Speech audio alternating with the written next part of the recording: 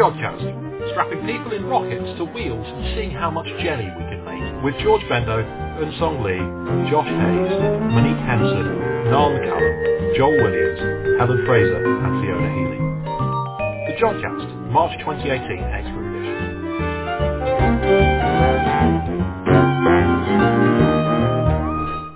Hello and welcome to the JodCast. I'm Josh and joining me in the studio today are Niall and Joel.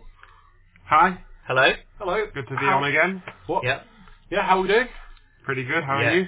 Yeah, I'm very well. I've inundated with work as usual. Inundated with work, and I just had a very, very sugary hot chocolate. So you're going to be on form. Yes, Great. Let's see how this goes. So, in the show this time, Eun-Song Lee and George Bendo answer your astronomical questions, and we interview Helen Fraser about laboratory astrophysics and astrochemistry. But before all that, Monique Henson talks to Dr. Adam Avison in this month's JodBite. I'm here with Dr. Adam Avison from the University of Manchester. Welcome back to the JodCast. Yep. I think you must be one of the longest running JodCasters who's still here, right? I think I probably am the longest running one, yeah. Yeah, so I thought I'd catch you for an interview, because I don't think you've been interviewed in at least a good 5 years. Yep. So I thought you could update us on what you've been doing since then. My job is sort of split two ways. One is working for the ALMA telescope in Chile, and the other bit, which is slightly smaller than a half, is when I do my own research, and that research is into massive star formation, so how stars 8 times the mass of the sun and bigger form. On the side of research, in the past couple of years, I've been working on a specific object, this SDC-335, which houses one of the most massive star-forming cores in our galaxy. And we've been looking into what's going on there, actually using the ALMA telescope, so the other half of my job is quite handy for that. And we've been looking at the stars that are forming in there and how big they're going to be, and from that we can calculate how big this cloud, which is what this SDC-335 thing is, how many stars that's going to form when it finishes star formation hundreds of thousands of years from now. I'm looking at the kinematics, so what kind of outflows and disks are in that source, is what has been occupying my sort of research time since the last time I was interviewed. You were talking about you've been studying this particular object.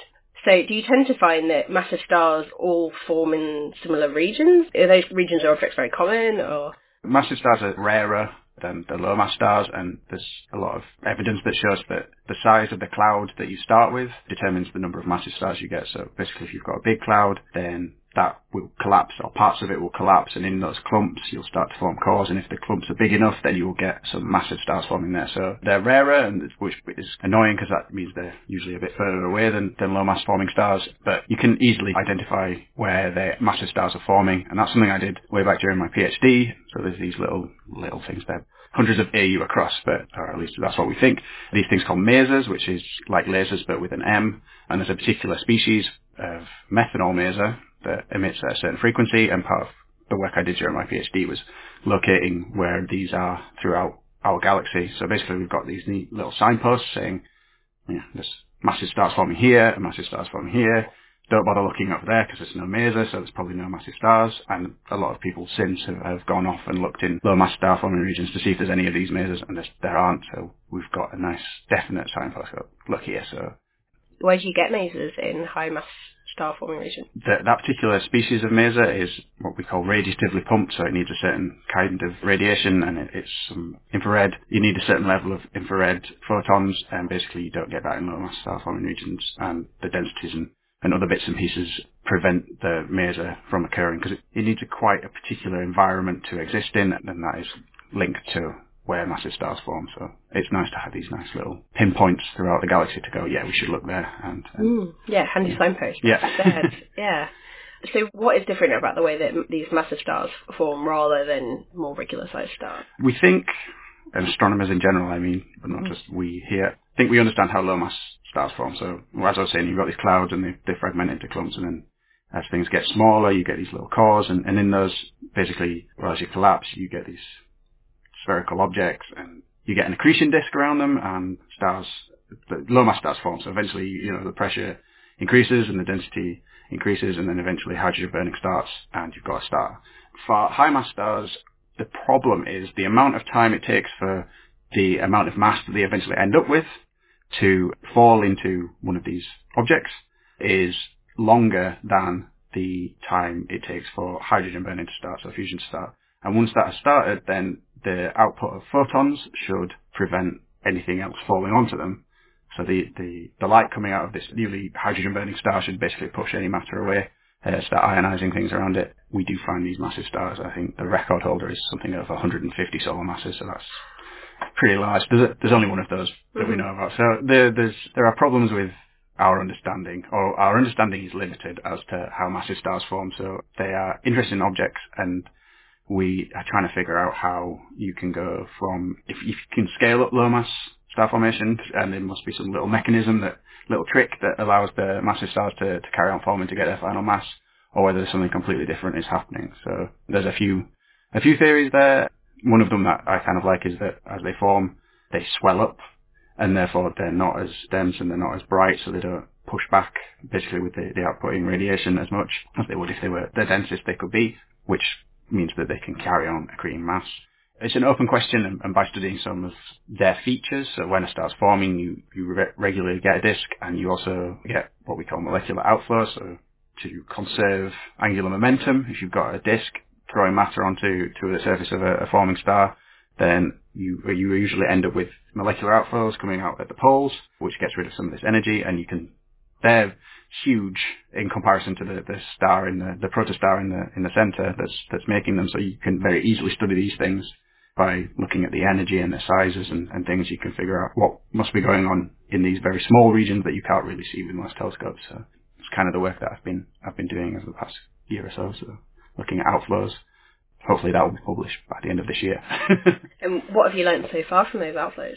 The outflows that I'm looking at towards this particular object is they seem fairly large and young compared to a lot of objects that have been seen before, which hopefully will indicate that we're looking at something at the very early stages of its formation, meaning that we can sort of start to constrain what's going on at early times, and then we can compare it to things that are a bit older and see if there's any evolutionary trends that we can see, and that will give us a better understanding of what's going on with these as the stars are forming. So it's interesting work. It's not quite finished, but it's getting there, and it's showing that the objects that we've been looking at are fairly interesting and fairly massive. So previously we had limited them to being about 10 solar masses, but I think that is very much the lower end of how massive they are, because they're still forming, so they've still got plenty of time to pack on some weight and be really massive objects.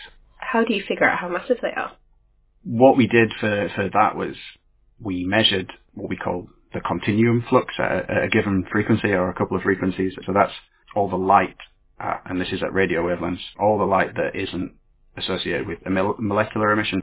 So we have these free electrons sort of whipping around in the ionized hydrogen, and the electrons are sort of freely moving, and as they go past a proton, then their path gets curved and a photon shoots out. And we looked at this kind of emission, and you can say from that, the amount of that kind of emission, you can say you can relate through certain laws that have been calculated. So from the amount of free emission that you can observe, you can relate that to the number of photons that are needed to ionize the amount of gas.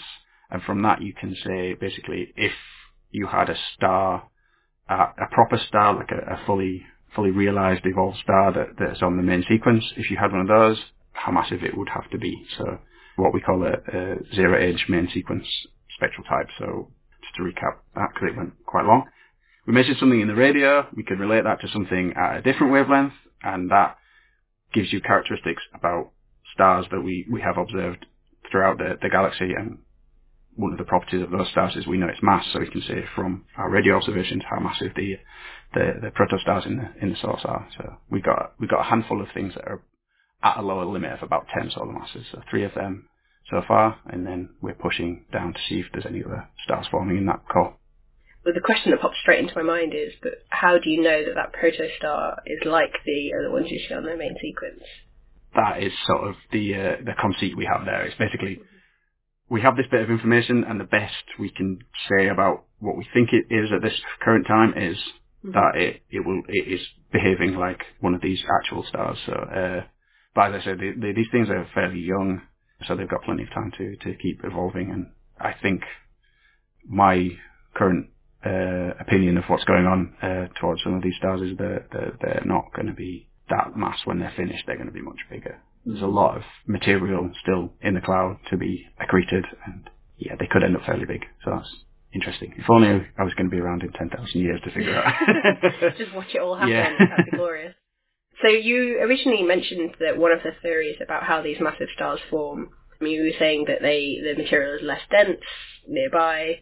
So would you be able to observe any consequences of that theory, and are you able to study it? I'm not sure that we're capable of observing it right now, because if this theory that they do swell up is correct, then they're still very, very small. The current resolution of some of the telescopes we're using is well, you can easily resolve things that are milli-arc seconds, so that's thousandths of arc seconds, and an arc second is 1,360th of a degree. So they're fairly small on the sky, but the other problem is we have observed, for example, recently ALMA, the telescope that I spend most of my time working for, has resolved the surface of Betelgeuse, which is very cool. That's a star at the end of its life. It's sort of got this mottled asymmetric surface. That's because lumps of it are falling off, basically, or coming off. So we can sort of see the surfaces of those kind of evolved stars, but for protostars, even if they're sort of puffed out, they'll still be, I think, a little bit too small for observing with current instruments. And also the energy outputs, so the brightness of them at wavelengths where we're capable, so radio wavelengths, is going to be so low that it's going to be very difficult, if not impossible, with current instruments to observe them. So too faint and too small. Yeah, basically. Mm-hmm. It's always the problem. Yeah. And I suppose, as you're saying, if you've got these massive outflows, which are much, much bigger than them, then they're going to dwarf anything. Yeah, so they're nice and handy.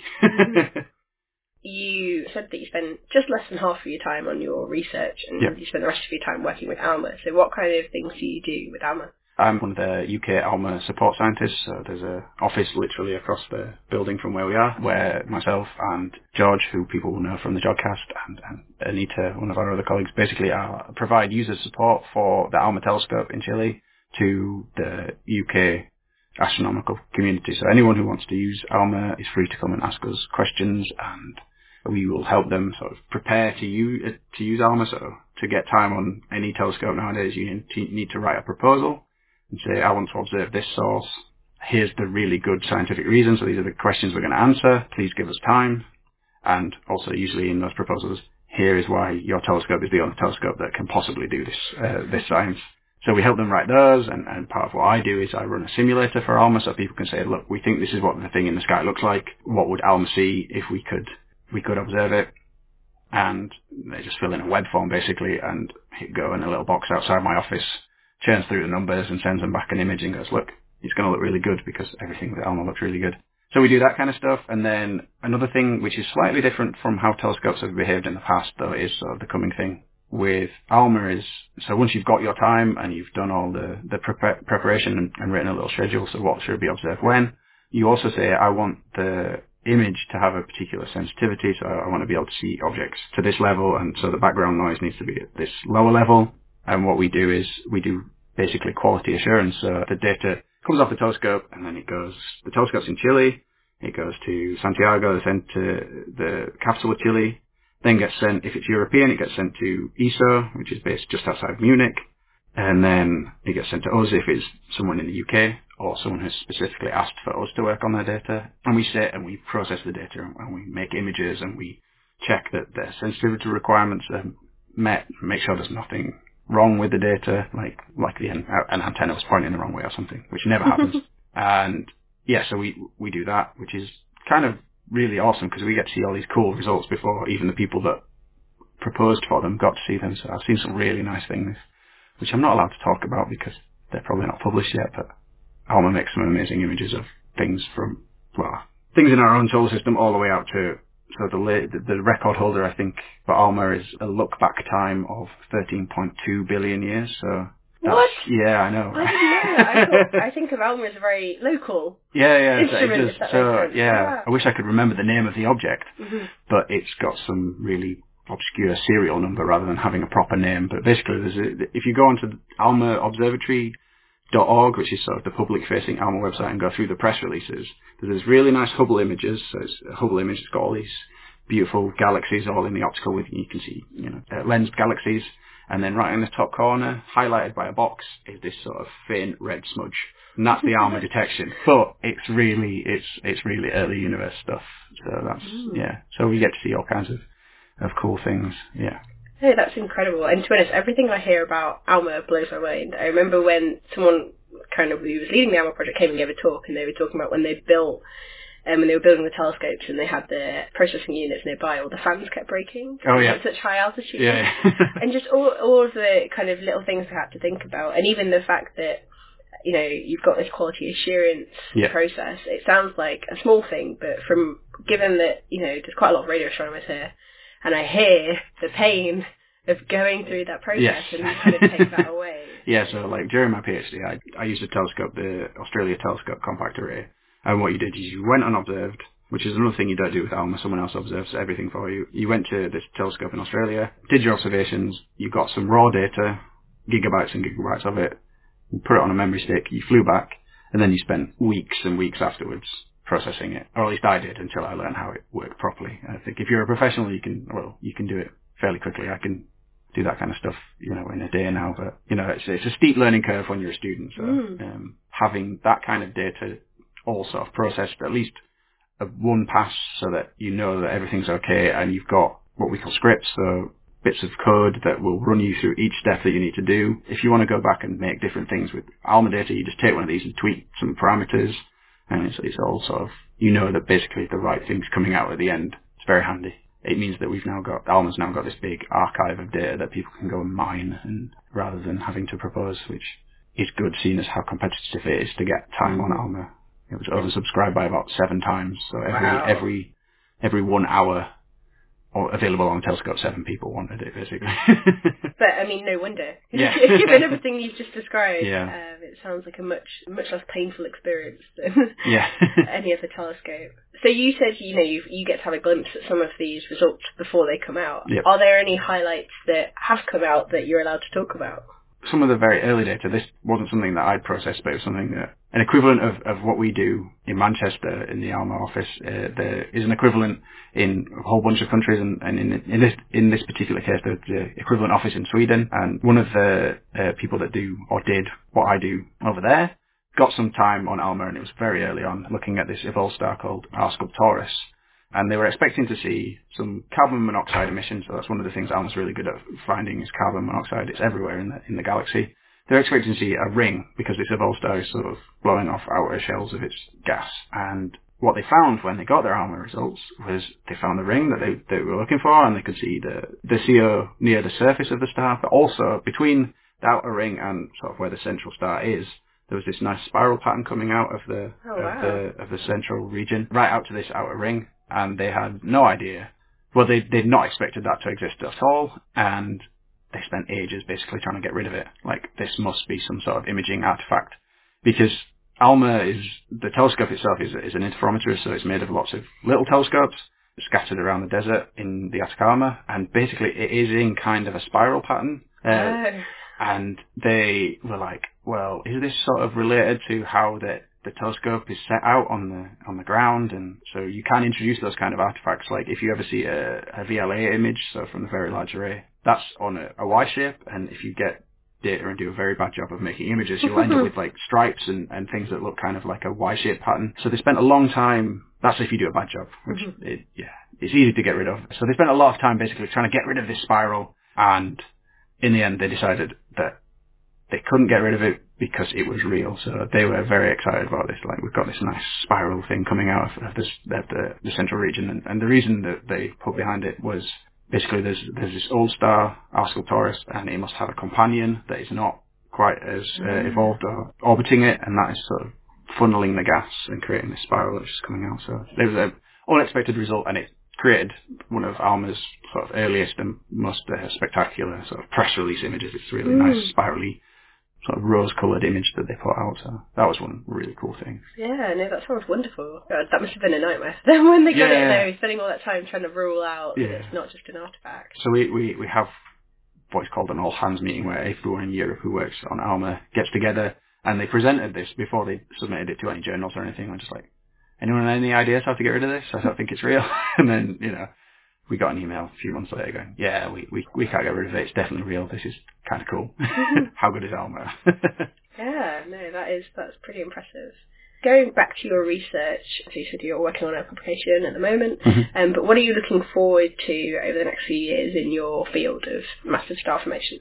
What's going to be quite exciting is next July, one of these semi-regular big massive star formation conferences is happening. It's exciting and slightly terrifying because we're organising it this time, so we just hopefully booked a hotel and stuff, but that is going to be a time when, people are really showing what they're up to right now. So, that's going to be the big thing in the next year. So hopefully that we'll see some stuff on sort of magnetic fields, because it's the old joke in astronomy talks, you wait until the end and then just put your hand up and go, what about the magnetic fields? In every topic. Every single, it doesn't matter what topic it is. ALMA has started doing polarization observations, so you'll be able to start measuring magnetic fields, hopefully, around in these regions. Magnetic fields are probably going to be the big, interesting thing, and people will then have to come up with a new joke question at the end of talks. Are they expected to be dynamically significant, are they expected to be important in those regions? Yes, so possibly part of what shapes the outflows could be related to magnetic fields. Also, the magnetic fields within clouds can have an effect on the turbulence, which affects how they fragment and clump. So those are going to be fairly important results when they start coming out. So currently, I think some of the best polarized images of the galaxy on a large scale is the Planck telescope. On the scales we want to look at, it's not quite ideal. So that's coming with ALMA, and I think sort of the JVLA is probably going to be doing stuff like that as well. So it's going to be an interesting sort of avenue of research over the next couple of years, is what we're going to find out when that starts becoming commonplace rather than the rarity that it is now. It'll also be interesting to see, because that problem of how magnetic fields shape outflows isn't just specific to star formation either. That's something you see in different areas of astronomy. So you get it through in radio jets from active galactic nuclei and all kinds of stuff. So that should be pretty interesting. The other sort of not specific to my research, massive difference in size scales, but hopefully next year the observations have been taken with ALMA. ALMA joined up with a whole bunch of telescopes around the world to create what is known as the Event Horizon Telescope, to try and observe the event horizon of the supermassive black hole at the centre of our galaxy. I believe some or all of the data has been taken, and people are looking at it to see if they can image, if it's good enough quality to do this sort of snapshot of the central region and see what we can see towards this black hole. So that'll be a fairly interesting result when it comes out. I don't know when that's going to be, but it should be within the next year. So that's going to be that'll be a world-leading thing, right? Yeah. That's something that's not really been done before, as far as I'm aware. No, it's a first. It's a world first, so that'll be very interesting. So the next year has got lots to come, really. Yes, it's going to be interesting. Yeah, then I'll need a holiday. Yeah, you'll have a nice long break next winter. Yeah. Great. Well, thank you for talking to us again. Yeah, thanks. Thanks for that, Monique. Now, Fiona interviews Helen Fraser about laboratory astrophysics and astrochemistry. So I'm here today with Dr. Helen Fraser from the Open University, and she's visiting us here at the department this week to participate in the STFC Summer School, which the University of Manchester is hosting. And that's basically all I know. Hello. Hi, Helen.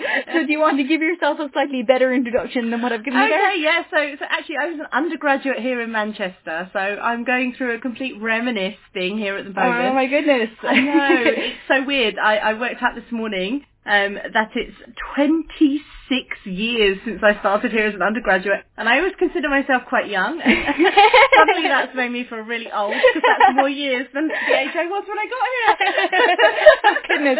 Well, do you find it much changed? A lot changed. The city has changed. I mean, lots of things have changed.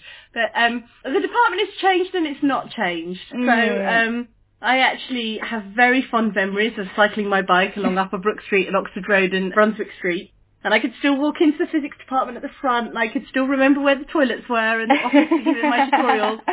And I took really great pleasure this morning as I went in to listen to the earlier lectures before mine in the summer school, in sitting in the exact spot where I sat in my first year undergraduate lectures. Oh goodness, did you have a favourite spot? I did. There was a group of us, and we all sat in a certain place all of the time. Oh really? It really was. Everyone had their real creatures of habit. And as I went in the lecture theatre, that all came back to me. It was really funny. Oh, I know it's not nice. a psychology interview, but absolutely amazing. Although they're slightly more comfy now because they're all pink and cushions instead of wooden and goodness, slamming down with big yeah, holes and the in loud back. tables. I know. Yeah. But I feel today I've really achieved one of those great lifetime ambitions. You know, when I was an undergraduate and thought I might want to be an academic, I always had this vision I might one day come back to Manchester and lecture to a room full of students, and there it was. My goodness, and now you're fulfilling your dream. That's so exciting. It feels a little bit like that, yeah. That's cool, that's great. And they all seem to be listening as well, which was even better. I'm so glad to hear it. So on that note, do you want to tell us a bit about what you were talking to the students about?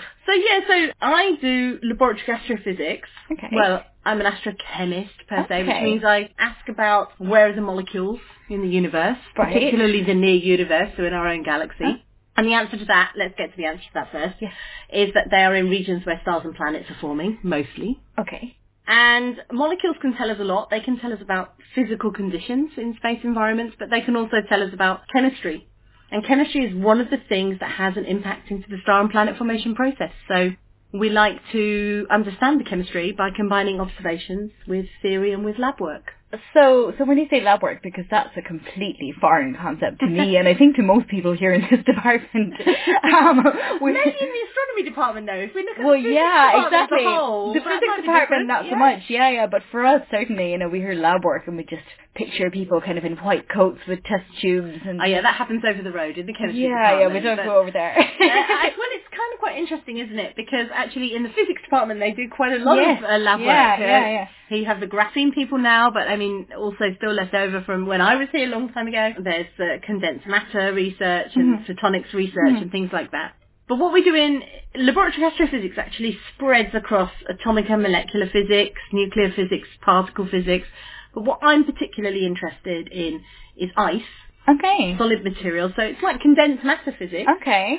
And we really try and recreate the conditions of space in the lab. So low pressures and low temperatures like you find in star-forming regions. Yep. And then in this controlled laboratory environment, we try and understand the chemical processes that happen to condense material. Right. The physical processes that happen, how we form it, how it gets destroyed again. Okay. And also we look at its spectroscopy because that's what you get when you're observing things. So you can look at the spectra of some material in the lab, and that presumably helps you know more about spectra that you observe.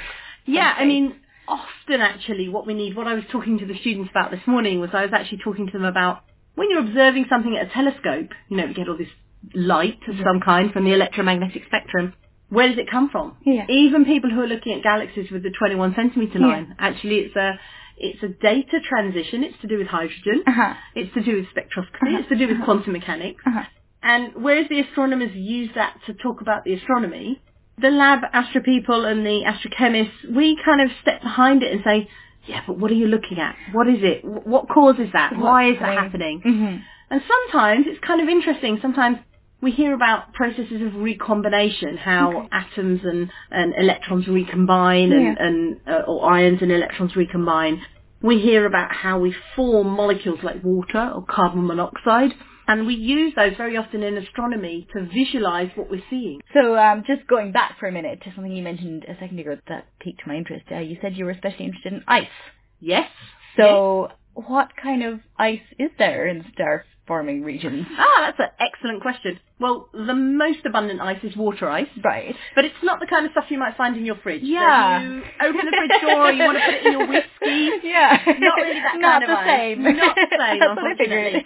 So the ice is formed by chemical reactions on the surfaces of dust grains in space. So dust is the bane of the astronomer's life. Oh, people here love dust though. I love dust. Yeah, dust is cool. Dust is pretty cool. I love dust, but I think a lot of amateur astronomers who might be listening maybe don't like dust so much because it obscures what they want to see. But if we're not looking in the visible part of the spectrum, dust is cool. Right. And this dust is cold, maybe 10 Kelvin, that's minus 263 degrees centigrade. Okay. And what happens is, if we've already formed a molecule, like water, it condenses. A bit like you get frost on your car in the morning. Yeah. That kind of ice it has a structure called hexagonal ice. So if you think of hexagons, all the hydrogens and oxygens are arranged in hexagons. Right. This ice in space is completely what we call amorphous. It has no structure at all. Oh, that's fascinating. Think of a sponge. Okay. A sponge. That's exactly the kind of structure it has. So spongy ice. And I mean, does that happen because of the conditions that it's in space? Absolutely. It's absolutely governed by the temperature and the pressure. Okay. And water dominates, but there are lots of other molecular species. It's why we call it condensed matter. Right. Because it really is frozen out stuff. That's what that means. I gotta say, we're in pretty terrifying territory for me at the moment, because I did not do well in my condensed matter modules in university. I ran as far away from that as I could. No. I quite enjoyed it, so luckily I can see. That's good. but there are lots of things, like carbon monoxide. Carbon monoxide is in the gas. It's something a lot of people at Jodrell and other places use quite a lot to image star-forming regions, planetary disks, extra galactic sources. Sure. And in actual fact, if the densities get high enough in star-forming regions, or the temperatures get low enough, even carbon monoxide can sort of freeze out, we call it. That's the technical term we use. Okay. It condenses and it forms a molecular solid carbon dioxide ice. That happens at about 21 Kelvin. Okay. Well, give or take, let's say 2021, which is minus 253 degrees centigrade. Right. So pretty cold. Yeah. Colder than Manchester. Colder than my freezer. Colder than your freezer. That's definitely true. So when you're working on this in the lab, do you replicate the amorphous ice in the lab? We try to. Okay. Yes. How's that going? Well, it goes very well. I've been doing it now for about 20 years. That's pretty shocking. But we have very good recipes for how to make the ice and how to grow the ice. Okay. And there are a lot of fundamental things. So often people like myself, we sometimes find ourselves in astronomy worlds, we sometimes find ourselves in chemistry worlds, and we sometimes find ourselves in physics worlds. And still there are lots of big discussions about the exact structure of the ice. Yeah. But from an astronomy perspective, the really interesting thing is, we're talking on a sort of angstrom nanometer scale that the ice looks like a sponge. Right, okay. But what that means is it's got lots of holes and voids in it in which you can trap gases. I see. And so it acts like an absorption pump. It takes a big reservoir of all the gases all around. And basically what that means is it hides things from the gas phase. So when we look at star formation, there are lots of processes going on. Velocity processes, drift processes, ionization processes, and chemical processes. All the processes that affect star formation and planet formation, actually, because it's kind of a byproduct, they all occur on similar timescales. And if in a chemical reaction you take a reagent out of the equation, if you like, if you hide it away in a box somewhere, which is the ice. Or in the ice, exactly. Basically. Then basically you change what can happen. You change how things can cool, you change how energy can be distributed. Right. So that has a huge impact on everything else that's going on. Okay. So this thing becomes really important in understanding sort of the synergy of the bigger picture. So I see. In modern star formation techniques, when we're trying to model what's going on, we often combine chemical models with hydrodynamic models. Lots of complicated things. I can't do it. But these modelers, they really want numbers. They want to know, when does it get hidden, these gases, at what temperatures, at what pressures.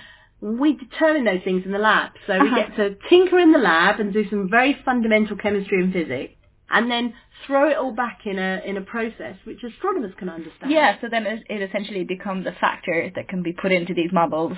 Absolutely. Yeah, cool. And then the other side of it, of course, is when I go and make observations, because I also make observations. I've used a lot the Akari satellite. It was a Japanese infrared satellite, which came sort of around the time of Spitzer, a little bit later. Right. But it worked in the near infrared, so the 2 to 5 micron region. Yeah, because dust is all about infrared, really, isn't it? Dust is about infrared, but often when we look at dust, we look a little bit longer wavelength. So people might have been used to seeing from the Spitzer Space Telescope, that worked between 5 and 20 microns, the short wavelength. Yeah. That told us a lot about the dust. But all the key ice features, what we're looking at in this infrared region is the stretching vibrations of the bonds in the molecules. Okay. And all the key features are between 2 and 5 microns, the stretches of an oxygen and hydrogen bond, a carbon monoxide bond, carbon dioxide bond. So we use this Akari, this Japanese satellite, to really look at that and try and map the distribution of ice in the sky. But, life is never simple in astronomy, is it? Don't I know it? You can look and you can go, okay, we've got a picture, we've seen there's some ice there. Uh-huh. But actually, as astronomers, we want to ask the question, how much ice is there? And that's not an easy question to answer because spectra of ices change according to how they're mixed with other chemicals, right, temperature, how much stuff we have on the surface. Yeah. So in the lab, we have to do a lot of control experiments so we understand how the spectroscopy changes. And then we have to put that back into understanding and interpreting our observations. Yes. And what we get out at the other end is normally a column density or an abundance, or if you like, it's like a concentration, really. Right. If I talk in chemistry languages or what everyone at home might understand. And it just tells us how much of it we've got there. Okay. But actually what's really, really amazing, almost everywhere we look where we do find ice, is when we look at how much we have. Let's just consider water ice for a minute because it's easier. So we know these molecular clouds that form stars and planets, they're composed predominantly of molecular hydrogen gas, H2. Yeah. Actually, the next most abundant molecule we find there is the water that's in the ice. Even though we can't see it very easily, because we have to observe it in the solid state in absorption. Yes. And of course, what we do, we observe all these other things. You read these stories in the press about glycine or amino acids or ethanol or carbon monoxide, all these interesting chemicals that are all emitting in the gas phase. And most of them are there because chemistry has happened on the ice and in the ice. Everything's been kicked off back to the gas phase. So this huge molecular reservoir we have in star-forming regions, all down to the ice. Well, that is amazing. That's really fascinating. So before we wrap it up, I want to ask you something kind of unrelated. Great. I like unrelated. So just something I'm a little bit curious about. So you're with the Open University, and I don't know a whole lot about that institution. So where are you actually based? Okay, so in the Open University, we're based in Milton Keynes. All of our postdocs and our PhD students, and the academics, we all exist in a real physical building. Okay. In Milton Keynes. Because I was sort of picturing you just sort of up in the clouds somewhere. No. We're not that ethereal yet. Pervading everyone's mind. Right. No, we're all very much based there, and our labs are based there, and that's where we do our research, unless, of course, we're at a telescope. But as you know these days, when we go observing, we're normally sat at our computer at our desk. It's true. Romantic. Yep. But our undergraduate students who also study astronomy, the Open University trains more astronomy undergraduate students than any other institution in the United Kingdom. No way, that's amazing. Yes way. So we have a huge number. So hi out there, anyone from the OU who's listening. A little plug there. But our undergraduate students work by distance learning. Yes. So they work with online courses, maybe books, and they have local tutors. Yeah. And so as academics, we're doing a lot of the preparation behind the scenes and running helping to run the courses. Okay. And do you record lectures, or do you just send out notes? No, we don't. It's something I really miss, I must admit. Before I was there, I was in Strathclyde University, and I used to really love face-to-face lecturing with the undergraduates, something I really miss. Yeah. Something I really enjoyed today when I came back to Manchester, good.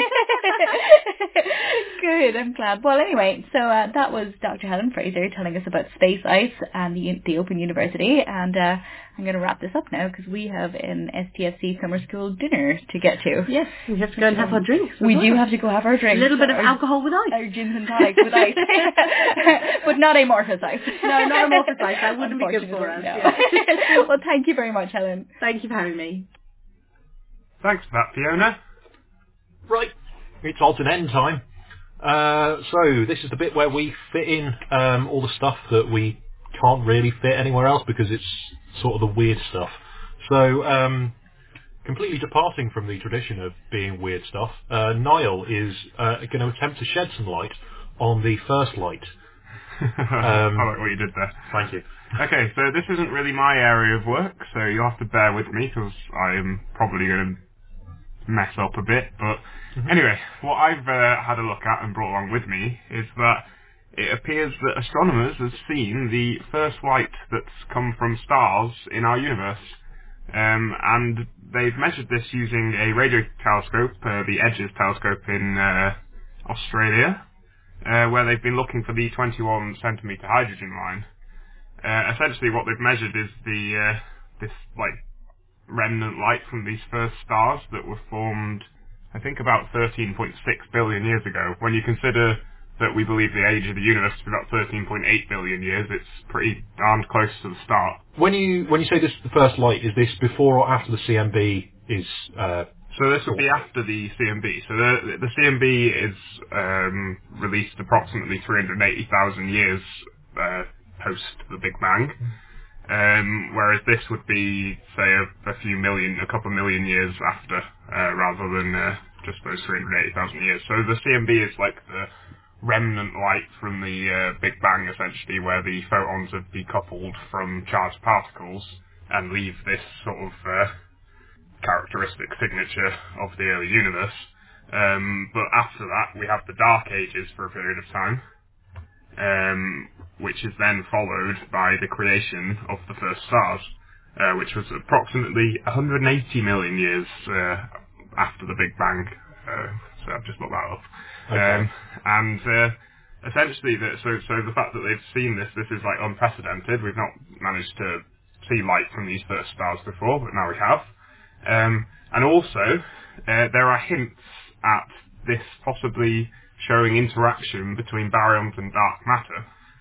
So the signal that they measured was actually a bit cooler than one would expect. And a way you can explain this is if there were an interaction between the baryons and the dark matter, it would mean that the scattering processes that occurred would change, essentially. So the light from the first stars would have a slightly different characteristic signal. So this is really exciting, actually, because up until now, dark matter's only been measured by gravitational effects. So, say, if you have a galaxy, you can measure what you'd expect the matter to be doing in terms of its, say, velocity distribution. And we find, actually, that in certain galaxies that it's much higher out to, like, further radii than we expect. And that's due to dark matter, or, well, what we propose as dark matter. Yes. Which is one of these things like that's abundant in the universe, but we don't actually know anything about it. So the when we say that this earliest light has interacted with the dark matter, is this something that actually why do we see it then and not now? Like, is there thoughts as to the processes have changed, or it was because of the energies of the universe? Rather than it being the light interacting, it's there'd be interactions between the baryons and the dark matter particles. Oh, so the baryons being the actual particles. Yeah, the actual particles of matter. Yeah. And so the light would interact with them, but not the dark matter, based on the theories that we're going off at the moment. It's dark, isn't it? Yeah, exactly. Okay. But if there's interaction between the baryons and the dark matter, this will cause like this signal to change. The reason it's evident there is because the velocity distributions were much lower back then in comparison to now, which is a sort of remnant of the expansion of the universe, which means that the signal would be like changed most at that point, if that makes sense, in terms like relatively. So is it? Sorry, when you said the velocity distribution was lower, do you mean that the average speed of everything was lower, or do you mean that the distribution of was objects narrower? Is the distribution of those objects is smaller. Is smaller. Okay. Yeah. So they'll have been at, say, a higher speed, but they'll all have been a very similar high speed, rather than not necessarily the speeds change as such, but because of the fact that there's an expansion, it's sort of spread out more. So it's to do with like the fact that space-time's expanding, meaning that the interactions change essentially as the universe expands. Every now and again I forget I'm sat opposite two cosmologists and I'm sat here going, I look at planets. I deal with things. Planets are great. Yeah, I know, but I deal with things here and now. You can have like nice artist impressions of planets that people get really excited about. You can't do that for the CMB. You can. You get like the planet map. The planet map's pretty. It's That's nice. very true. Right. You can draw so many pictures in it. That's true. Like That's true. It's like make your own dot to dot. I mean, some people do, and they call it science. So yeah. I won't allude to who. I've seen your thesis, Niall. Sure, it's probably better to stab at me than it is to other people. So, great. So that basically sums up like the exciting part of this. Like, if it would be another indirect way of detecting dark matter, not just gravitationally. I mean, this is the first observation of it, so it'll need follow-ups doing. I think they were talking about the possibility that the SKA might be able to be used with its sort of single dish plans for the 21 centimetre line. They haven't been built specifically for this though, so it's whether they have as good a way of like getting rid of the foregrounds and stuff is another matter. So basically in astrophysics you quite often, especially at radio, you have a lot of different signature foregrounds from our galaxy and from dust in the sort of in the atmosphere and interstellar dust as well. Essentially it will mean that there are issues in trying to get these signals. In fact, I went to a talk the other day which was talking about how the fact that we have satellites orbiting Earth which are basically firing signals out at certain radio frequencies, this can also interfere with what the SKA is going to view. Oh, yeah. So they have to also be accounted for. So there's all sorts of issues when it comes to measuring this with an interferometer or with this, where it hasn't been necessarily keyed in to look into this specifically, but there are some follow-up experiments will be coming hopefully soon. Yes, I would touch wood or knock on wood, but yes. Everything is padded. Plus we're a scientific podcast, so we probably shouldn't be. Hey, some of it is superstitious. Oh, if we're lucky. I mean, I've been asked if I'm an astrologer so many times. Okay, that's true. So yeah. If you can't beat them. I might not go with that, but cool. I mean, it sort of indicates how sort of important these discoveries are by the fact that this is a paper in Nature and not true. in. It's a really, really highbrow journal, essentially. Yeah, so it's really something important. You don't get into Nature by just producing a load of rubbish. Exactly. Or producing the stuff that we tend to produce, which goes into the astronomical journals generally. Yes, indeed.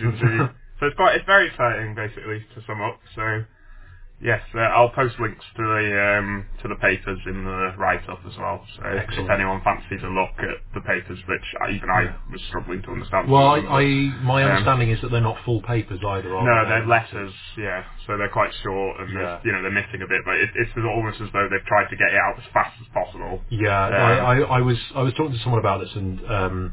They were saying something to the effect of, I mean, I have not read these papers and this is well outside of my field, but they were saying there was a point where they outlined their data analysis and said this was our original data, posted the original data and said this was the end data, and then someone tried to take their end data and undid everything, and it wasn't the same data as they said that they started with, so there's some discrepancy. There's some discrepancy going on, but it may well just be because they're letters. They've done something else.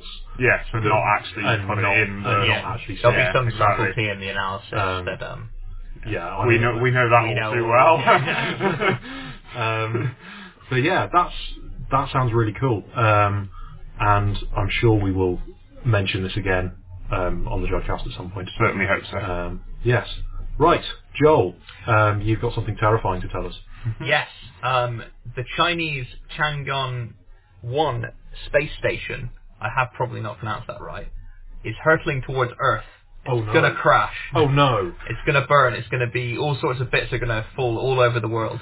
Do I need to get a hard hat? No. You have more chance of winning the Powerball lottery jackpot than you do of being hit by a Chinese space station. I've won that twice though, so. Uh-oh. So if you're like being struck by lightning twice. If you're the type who's luckily winning the Powerball jackpot quite a lot, then I'd stay indoors. But otherwise you're probably all right. Yes, the Chinese space station has basically served its time in space, and they're bringing it down because obviously you don't want to leave these objects up in space because they create more problematic space debris, and so you want to try and burn them up in the atmosphere as much as possible. And interference for us astronomers as well. So. Yeah, well, exactly, yeah. Well, as Niall was saying, with the SKA is being affected quite heavily by a lot of communication satellites. Yeah. Mm-hmm. So it's interesting because there's a lot of stuff comes crashing down to Earth from space, a lot of stuff we put up there. So over the past 50 years, more than 5,900 tons or 5,400 metric tons of space debris has survived re-entry into Earth's atmosphere. You don't want to get hit by that. Well, hang on, survived re-entry? Yeah. Oh. With no incidents except for one the Williams incident, which I don't think the rest of this article mentions, but the Williams incident. Niall to Google. Yeah. There's this Williams incident. Oh yeah, no. Wasn't this no, one- it isn't. It isn't this. Wasn't this one where okay. some dude's dog got hit or something? No, in 1997, a small piece of Delta II rocket hit a woman named Lottie Williams. Heads up, Lottie is the first Google entry. A resident of Oklahoma on the shoulder. Oh, she was okay? She was absolutely fine. Okay, she was good. uninjured. So did it say how heavy this part was? Was didn't. there a lot of it left? Or? I think it was hailing slightly weirdly. It's just like, oh, that was odd. Well, it must have been big Oh, it's metal. Yeah, I mean, it must have been big enough to identify as a piece of rocket, but small enough not to injure her. It just had a mail to address on it. But yeah, she's the only person on record to be hit with a piece of human-made space debris. So depending on how much you believe Wired articles, it was apparently 6 inches long, the fragment. That's a hefty piece of metal, actually. Yeah, it's surprising that didn't... Depending how thin it is. Well, it's aluminium, isn't it? Yeah, it's aluminium, and also there's the old myth of if you go to the top of the Empire State Building and drop a penny, you can kill someone on the sidewalk. But that's not. It's probably got quite a low terminal velocity. Yeah, it's probably not. It's completely not true. The momentum just isn't enough. Yeah, you'd have to shoot it. You'd have to shoot it or drop something significantly larger. Like a bowling ball. Yeah, like a bowling ball. If you drop a bowling ball from a great height, like space, that might splat someone. That might splat someone. Yes. Please don't do this. Does that bring us onto our jelly? Or are we not that ready? We're not there yet. Do you want to know how big the space station they're dropping is? I do want to know how big the space station is. It's 34 feet long, which is 10.3 meters. That's a bit bigger than 6 inches. Yeah. Well, it's not going to be 10 point. It's probably not going to be that long when it arrives. It's 9.4 tons. Or 8.5 metric tons. Can we just stick to the real units and use metric? Yeah, I'll just stick to that. Well, I keep reading the metric. Please don't write in if you are a fan of imperial units. We have moved on.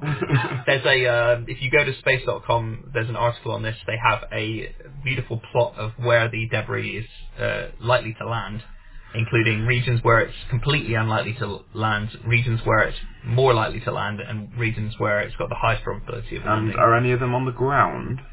Some of them are on the ground. Well, hopefully they're all on the ground. What? I mean, some might be in the sea. Oh, right. I just had this image of just bits of rocket that had given up halfway to the floor. Just stopped. Yeah, that'll do. If you are Canadian, or British, or from Northern Europe, or Russia, you're probably okay. Phew. If you are from the southern part of Argentina, you're probably fine. If you are a resident of Antarctica, you're probably absolutely fine. Apart from the fact you might be cold. Yeah. You might be a penguin. That would be pretty fun. I'd quite enjoy that, I think. I know. However, waddle around, huddle up. They're so much smaller than I expect. They are. Emperor penguins are only about a metre tall. Yeah, you expect them to be like human size, don't you, when you see them on the telly, You never see them next to a human. Yeah. Sorry, we've completely derailed you, John. That's absolutely fine. Fortunately, no penguins were harmed in the making of this episode. We did strap a few to a rocket. Or the destruction of the Changdong 1 space station. That's yet to be seen. Hopefully, we hope. There might be some in zoos in the more likely areas. So.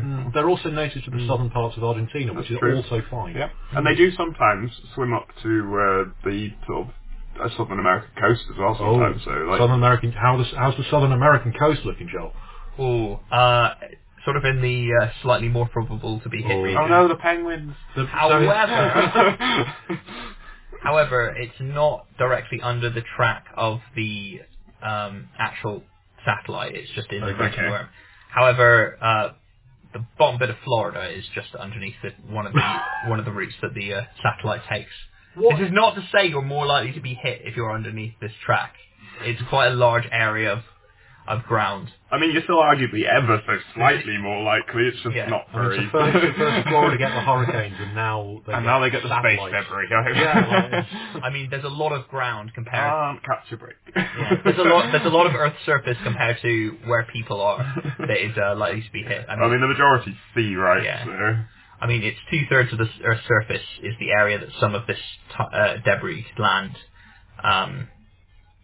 So you're not likely to be hit. unless you win the lottery lots. Complete and utter segue, but talking of people crash landing, or things crash landing, did you hear that they found Amelia Earhart's No. Well, they found her plane. Why was that not your order then? No. I just kind of heard this fleetingly, so I've not looked up as to whether it's completely true. But they found a body that they are going to be doing. I say body, a skeleton, obviously now. But they found a skeleton which they're going to be doing some sort of genetic trace on to see if it could be Amelia Earhart. So that could solve the issue of where she disappeared to. I've just found the BBC article from 4 days ago, so the 8th of March, saying that they'd recovered bones on a Pacific island that are likely. Yeah, exactly. Likely rather than definite. But to be those of Amelia Earhart, according to a US peer-reviewed science journal. And as we all know, as soon as you put in the words peer-reviewed science journal, true. It must be true. I had some speech marks, inverted commas around that true there. The report claims they're a 99% match. That's a really cool segue. I'm reading this later. So anyway, I get back onto the space. So we give you space news and not space news. Space news and aerospace news. Well, yeah, it's still aeronautical early. Stuff, yeah. It's the early lead into space tech. We went from flying to the first flight to man on the moon within 50 years. Yeah, so it's pretty impressive, isn't it? Right. That's an incredible timeline. Okay. So over to you, Josh, for your odd and end. So thanks, Joel. I wanted to talk about something that is going to be used on space stations that aren't hurtling towards Earth. So on the ISS, the International Space Station, Airbus have developed a robot called Simon. Spelled Cimon, which... I really hope they're going to play Simon Says. I mean, there are multiple images in here captioned Simon Says hello. But it stands for the Crew Interactive Mobile Companion, where they've just contrived that as much as they possibly can, because that's not how Simon is spelt. Everything in science, acronym-wise, is contrived. Yes. Generally true. Yeah, but what they have is they've basically got a plastic ball with a screen in the front of it. The idea of it is it's a 3D printed from metal and plastic, and is described by its creators as a kind of flying brain. That just sounds very odd. The idea here is that it's basically an autonomous spherical computer that just kind of floats about in the space station by itself. By itself. It just wanders around. Yeah, so I mean, I haven't found anything that explicitly says how it moves, but I assume it's just compressed air rather than rocket fuel. One would hope they've not just put a load of rocket fuel and let it roll round the ISS.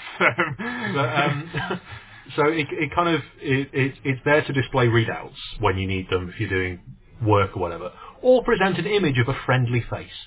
Well, that sounds nice. The image that accompanies this article is terrifying.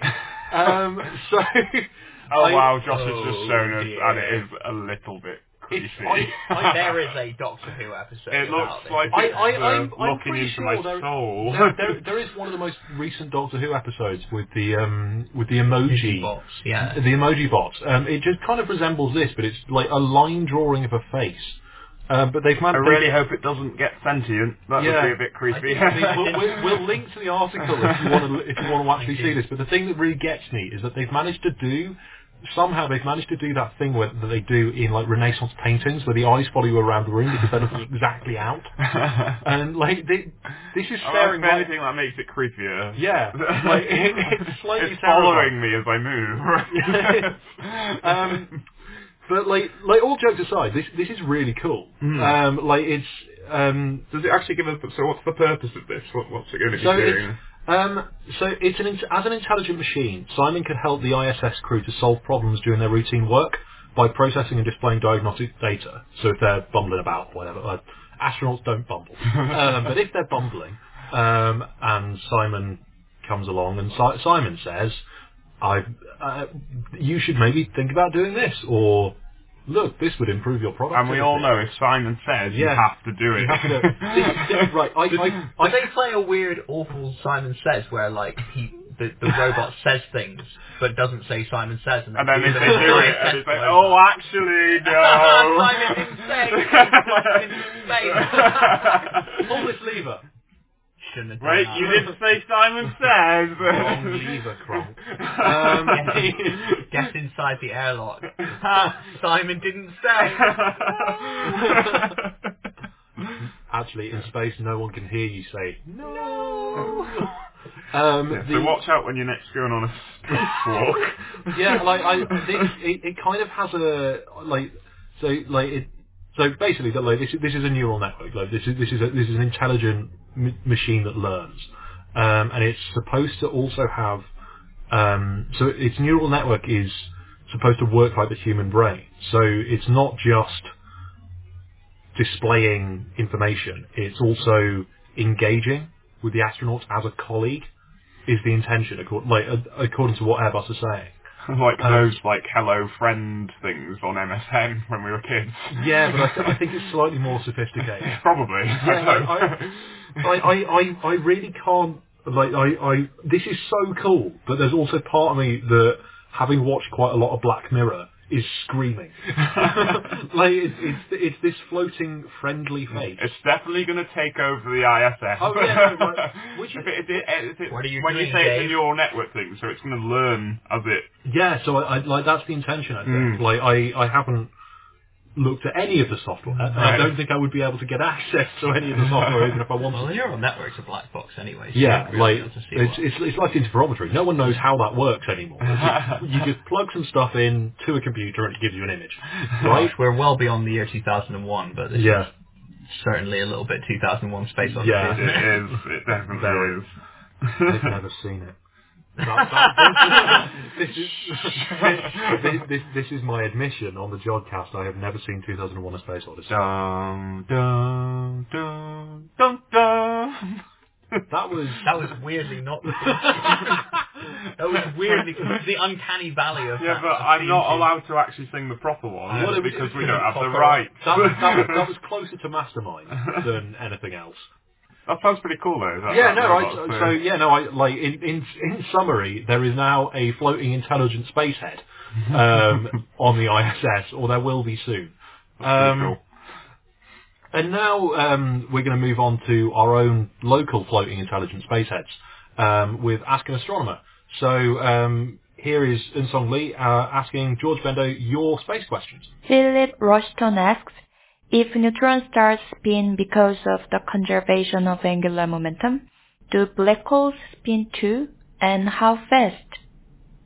Well, yes, black holes do spin because they too conserve the angular momentum of either the objects that form the black hole or the things that have fallen into the black hole. The best research that I've found on this focuses specifically on supermassive black holes at the centers of nearby galaxies.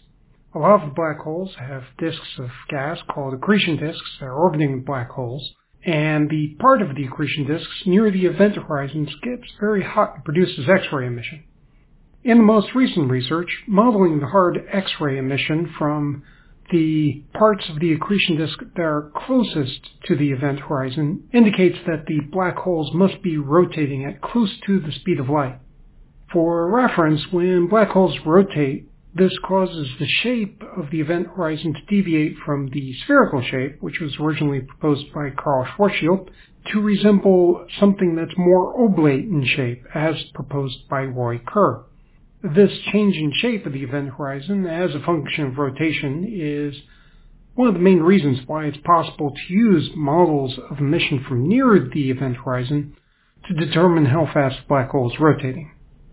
James Walters asks, what would we see or experience on Earth if the black hole at the center of our galaxy was active? So, for reference, one of the more recent estimates for the mass of a black hole, or technically black hole candidate, at the center of our galaxy, which is called Sagittarius A star, is about 4 million solar masses, or 4 million times the mass of the Sun. In terms of the types of supermassive black holes that you find at the centers of galaxies, this is on the small side. My guess would be that if this black hole was actively accreting matter and ejecting gas and jets, that would look something like a smaller version of the AGN in Centaurus A. And that black hole has a mass which is about 10 times larger than Sagittarius A star. So we would probably see jets of ionized gas ejected perpendicular to the accretion disk that would most likely appear above and below the Milky Way as seen from Earth, and these jets would produce electromagnetic radiation ranging from X-rays to radio waves. These jets, as well as the nucleus itself, would appear relatively bright in the sky in terms of X-ray and radio emissions specifically, and they would look very bright compared to most other objects in the Milky Way. But at least in terms of X-ray emission, the Sun would still be a brighter source. The region near the black hole itself would probably still be obscured by the interstellar dust in the Milky Way, including the interstellar dust that's very close to the center of the Milky Way. But we may see very strong infrared emission from the accretion disk around this black hole. Owen Green asks, I've been interested in Celt as it is with typical astronomer's humor, named the Kilodegree Extremely Little Telescope. What I'm interested in, though, is knowing why it's described as the Kilodegree Telescope. My understanding is that its field of view is a lot less than 1,000 square degrees. Can you investigate why it has the name? For listeners' reference, this question was sent in after a discussion in the July 2017 JodCast about a discovery from this telescope. Celt is effectively a large camera lens which has been placed in front of a professional astronomical CCD detector. While the telescope is small, it is optimal for making repeated observations of a very large area of the sky, which is very useful for detecting the slight dimming of bright stars when the exoplanet passes in front of them. However, as this listener points out, Celt does not observe an area of 1,000 square degrees. Its detector only covers an angular area of 26 by 26 degrees, which is equivalent to 676 square degrees. To find out why it was called the Kilodegree Extremely Little Telescope, I contacted Professor Josh Peppers at Lehigh University, who's one of the lead people on the project. He gave me 3 reasons why they kept Kilodegree in the name. First, they wanted to emphasize that the telescope covers a wide angular area, and Kilodegree emphasized this. Even though the telescope did not quite cover 1,000 square degrees, they thought that was close enough to use the term Kilodegree. I personally do not quite agree with that specific reasoning, but Josh Peppers stated that this was part of the reason why they chose this name, so I have to list it here. Second, in a paper led by Josh Peppers in 2002 that describes the theoretical concepts behind the design of the telescope, the authors wrote an equation where the variables just happened to spell Celt. They thought that this was so cool that they decided to use that name for the telescope that they described in that 2002 paper. Third, the people developing this telescope chose Kilodegree Extremely Little Telescope to make fun of other telescopes that were being proposed or constructed at the time that emphasized their very large size, such as, for example, the Very Large Telescope. One of those proposed telescopes was the California Extremely Large Telescope, or CELT. The people working on Celt chose their name in part as a humorous reference to CELT. Later, however, CELT changed its name to the 30-meter telescope, so this part of the joke no longer worked. So, to summarize, the K in Celt stands for Kilodegree, in part because it sounds cooler than using 676 square degree, and in part because the people working on the telescope wanted an acronym that spelled CALT. Thanks for that, Song and George. So, on to the feedback. We have had a couple of tweets. That's exciting. This is always exciting. We like tweets here. The one that I kind of I really liked was Yoda the Oak sent us Yoda the Oak. Brilliant. Fantastic username. They sent us a link to some cake making recipes where all the cakes look like planets. Oh, awesome. That is fun. So spherical. Yeah, so spherical, but also like looks like Jupiter. Okay, that's cool. Okay, yeah, we need to make some of these. There's to make some of these. Yeah, so I really want to. I doubt we do it justice. I mean, if we could have a go and then take a photo and put it on the website. Oh yeah, no, they are really. Oh, hang on. They're really cool. Oh wow, that's impressive. That is really impressive. They are really cool. Yeah. I really think we should give it a go. We should definitely have a crack at that. Like Friday night office. We can embarrass ourselves. Yeah, that would be awesome. Watch this space. At the very least, if we burn it, we can just call it Mercury. Right? That's true. If we burn it enough, we can call it a black hole. Ooh. But if we burn it enough, we can call it re-entered space debris. Oh, yes. And then throw it at someone. Yeah, and then throw it at someone. But only if it's about 6 inches long and made out of aluminium. Don't worry, we will not target a penguin. Okay, that's good. Excellent. So we also had a tweet from Emma McIntosh who says she really enjoyed the train of thought diversion on the March Jodcast about the Falcon Heavy launch and the wok-sized UFO. Also, pronunciations on the star forecast are interesting. Gemini and Sagittarius, which I think are attempts to transcribe pronunciations. I haven't listened to that bit, so I can't comment. But we were all involved in that last month's show, so thank you very much for that. Coming regular, don't we? Yeah. Thanks, Emma. Thank you, Emma. But we also thought we were discussing last month about a centrifuge system to launch rockets. I think was that your that was my old end, wasn't it? And the concept was basically instead of a first stage, you strap a rocket.